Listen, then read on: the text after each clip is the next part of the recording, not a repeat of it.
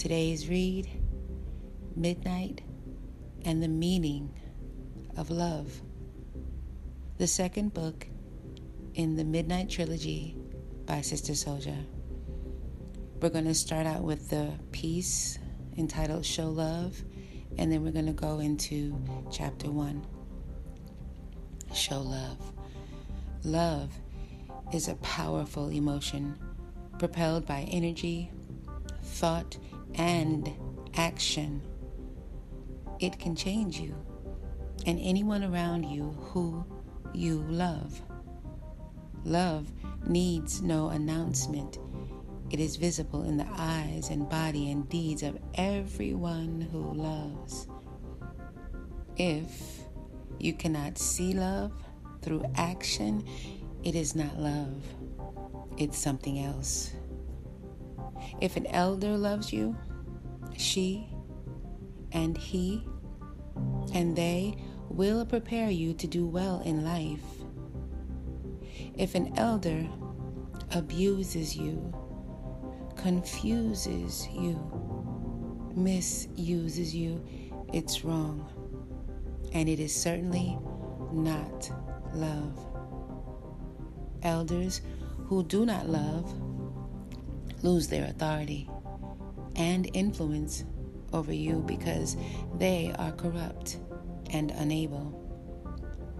It is an elder's job to share wisdom and not conceal it, destroy it, deny it, or distract you from it.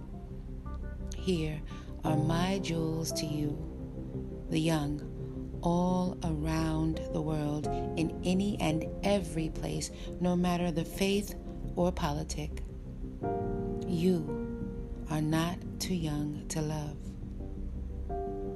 Intelligence is the ability to solve problems.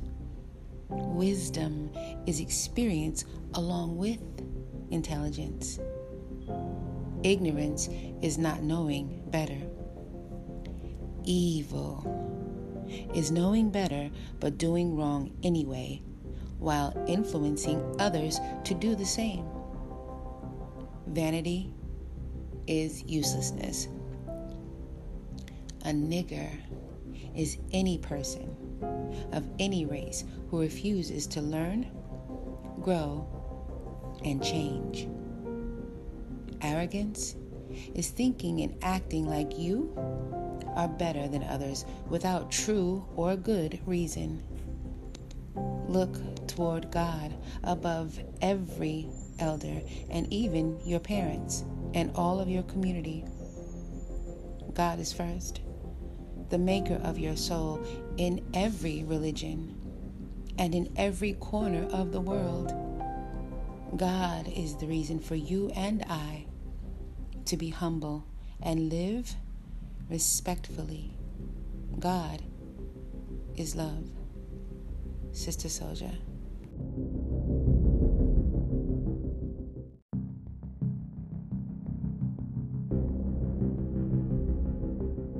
Book 1, A Brooklyn Story.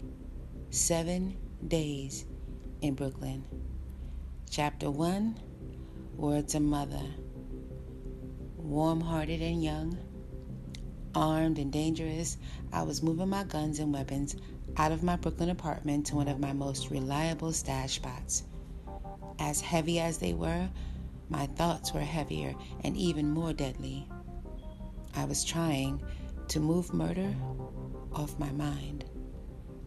Kidnapping is a bullshit English word. It doesn't convey the insult that the offense carries when a man invades another man's home, fucks with his family or his wife, la kadara, God forbid, and steals her away. The man whose wife is gone stands there trying to push the puzzle pieces together of where his wife is exactly and what happened exactly. His blood begins to boil, thicken, curdle, and even starts to choke him. That's why, for me, kidnapping and murder go hand in hand. In my case, my young wife Akimi's kidnapper is her own father. her closest blood relation, a man who she loves and honors. For me to kill him would be to lose her even if I win her back, and I refuse to lose. Ekataf is our word for kidnapping. My Uma pushed it out from her pretty lips. She pulled it from her soul and gave it the true feeling that it carried for us. The hurt, shame, violation, and insult. For half a day, it was all that she said after I relayed to her that Akimi was gone. My new wife had been taken, against her will, back to Japan without a chance to express herself to us, her new family, face to face. For me to see my mother, Uma's Sudanese eyes filled with tears, tripled my trauma. I had dedicated my young life to keeping the water out of my mother's eyes and returning a measure of joy to her heart that life had somehow stolen. But Sunday night, when our home phone finally rang and Uma answered her, only to hear the silence of Akimi's voice and the gasp in Akimi's breathing and the restraint in Akimi's crying, Uma's tears did fall.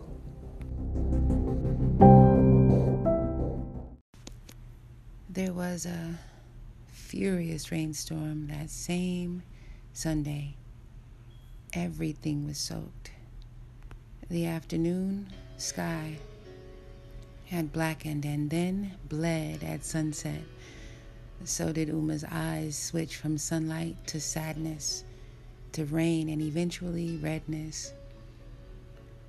Through the evening thunder, I sat still, trying to simmer. They say there is a beast within every man, and I was taming my beast with music. My earplugs were siphoning the sounds of Art of Noise, a soothing song called Moments of Love.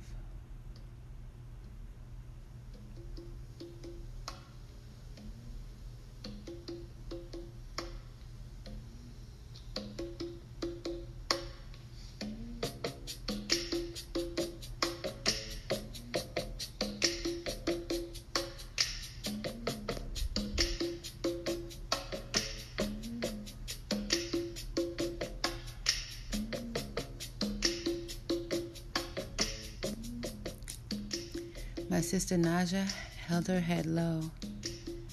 She was responding to our mother Uma's feelings. Like the 7 years young that she is, she did not grasp the seriousness of Akimi's disappearance and believed, more than Uma and I, that Akimi would be coming through the door at any moment. Much later, that same Sunday night, family day for us, my Uma placed a purple candle in a maroon dish and onto her bedroom floor.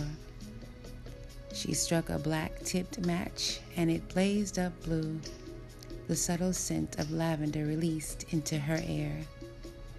There, in the darkness, I sat on her floor, leaning against the wall, and listened to her melodic African voice in the expressive Arabic language as she told me, for the first time ever, the story, or should I say saga, of my father's fight to take her as his first bride, true love and true heart. I knew then that the darkness in her room was intentional. She wanted to shield the sea of her emotions since there was no love more intense than the mutual love between her and my father. She also wanted to subdue my fury. She wanted me to concentrate instead on the red and the orange and the blue flame and listen intently for the meaning of her words and the moral of her story so that I would know why I must not fail to bring Akimi back home and why I had to seize victory the same as my father did. Monday, May 5th, 1986. At daybreak, when the moon becomes the sun, Uma's story was completed. She lay gently on the floor, still dressed in her fuchsia thobe. Her hair spread across her arms as she slipped into sleep. Our lives and even our day were both upside down now. I lifted her and placed her onto her bed. I put out the flame that danced on the plate in the middle of mostly melted wax. Uma was supposed to be preparing for work, but her most important job, which took all night, was finally finished. She wanted to transfer my father's strength and intelligence and brave heart to me, her son. She wanted me to know that I must not be halted by my deep love for her, my mother. She had told me, "You have guarded my life and built our family business. I love you more than you could ever imagine." In my prayers, I thank Allah every day for creating your soul and giving you life. I thank Allah for choosing to send you through my body. But now, you must follow the trail of your seed.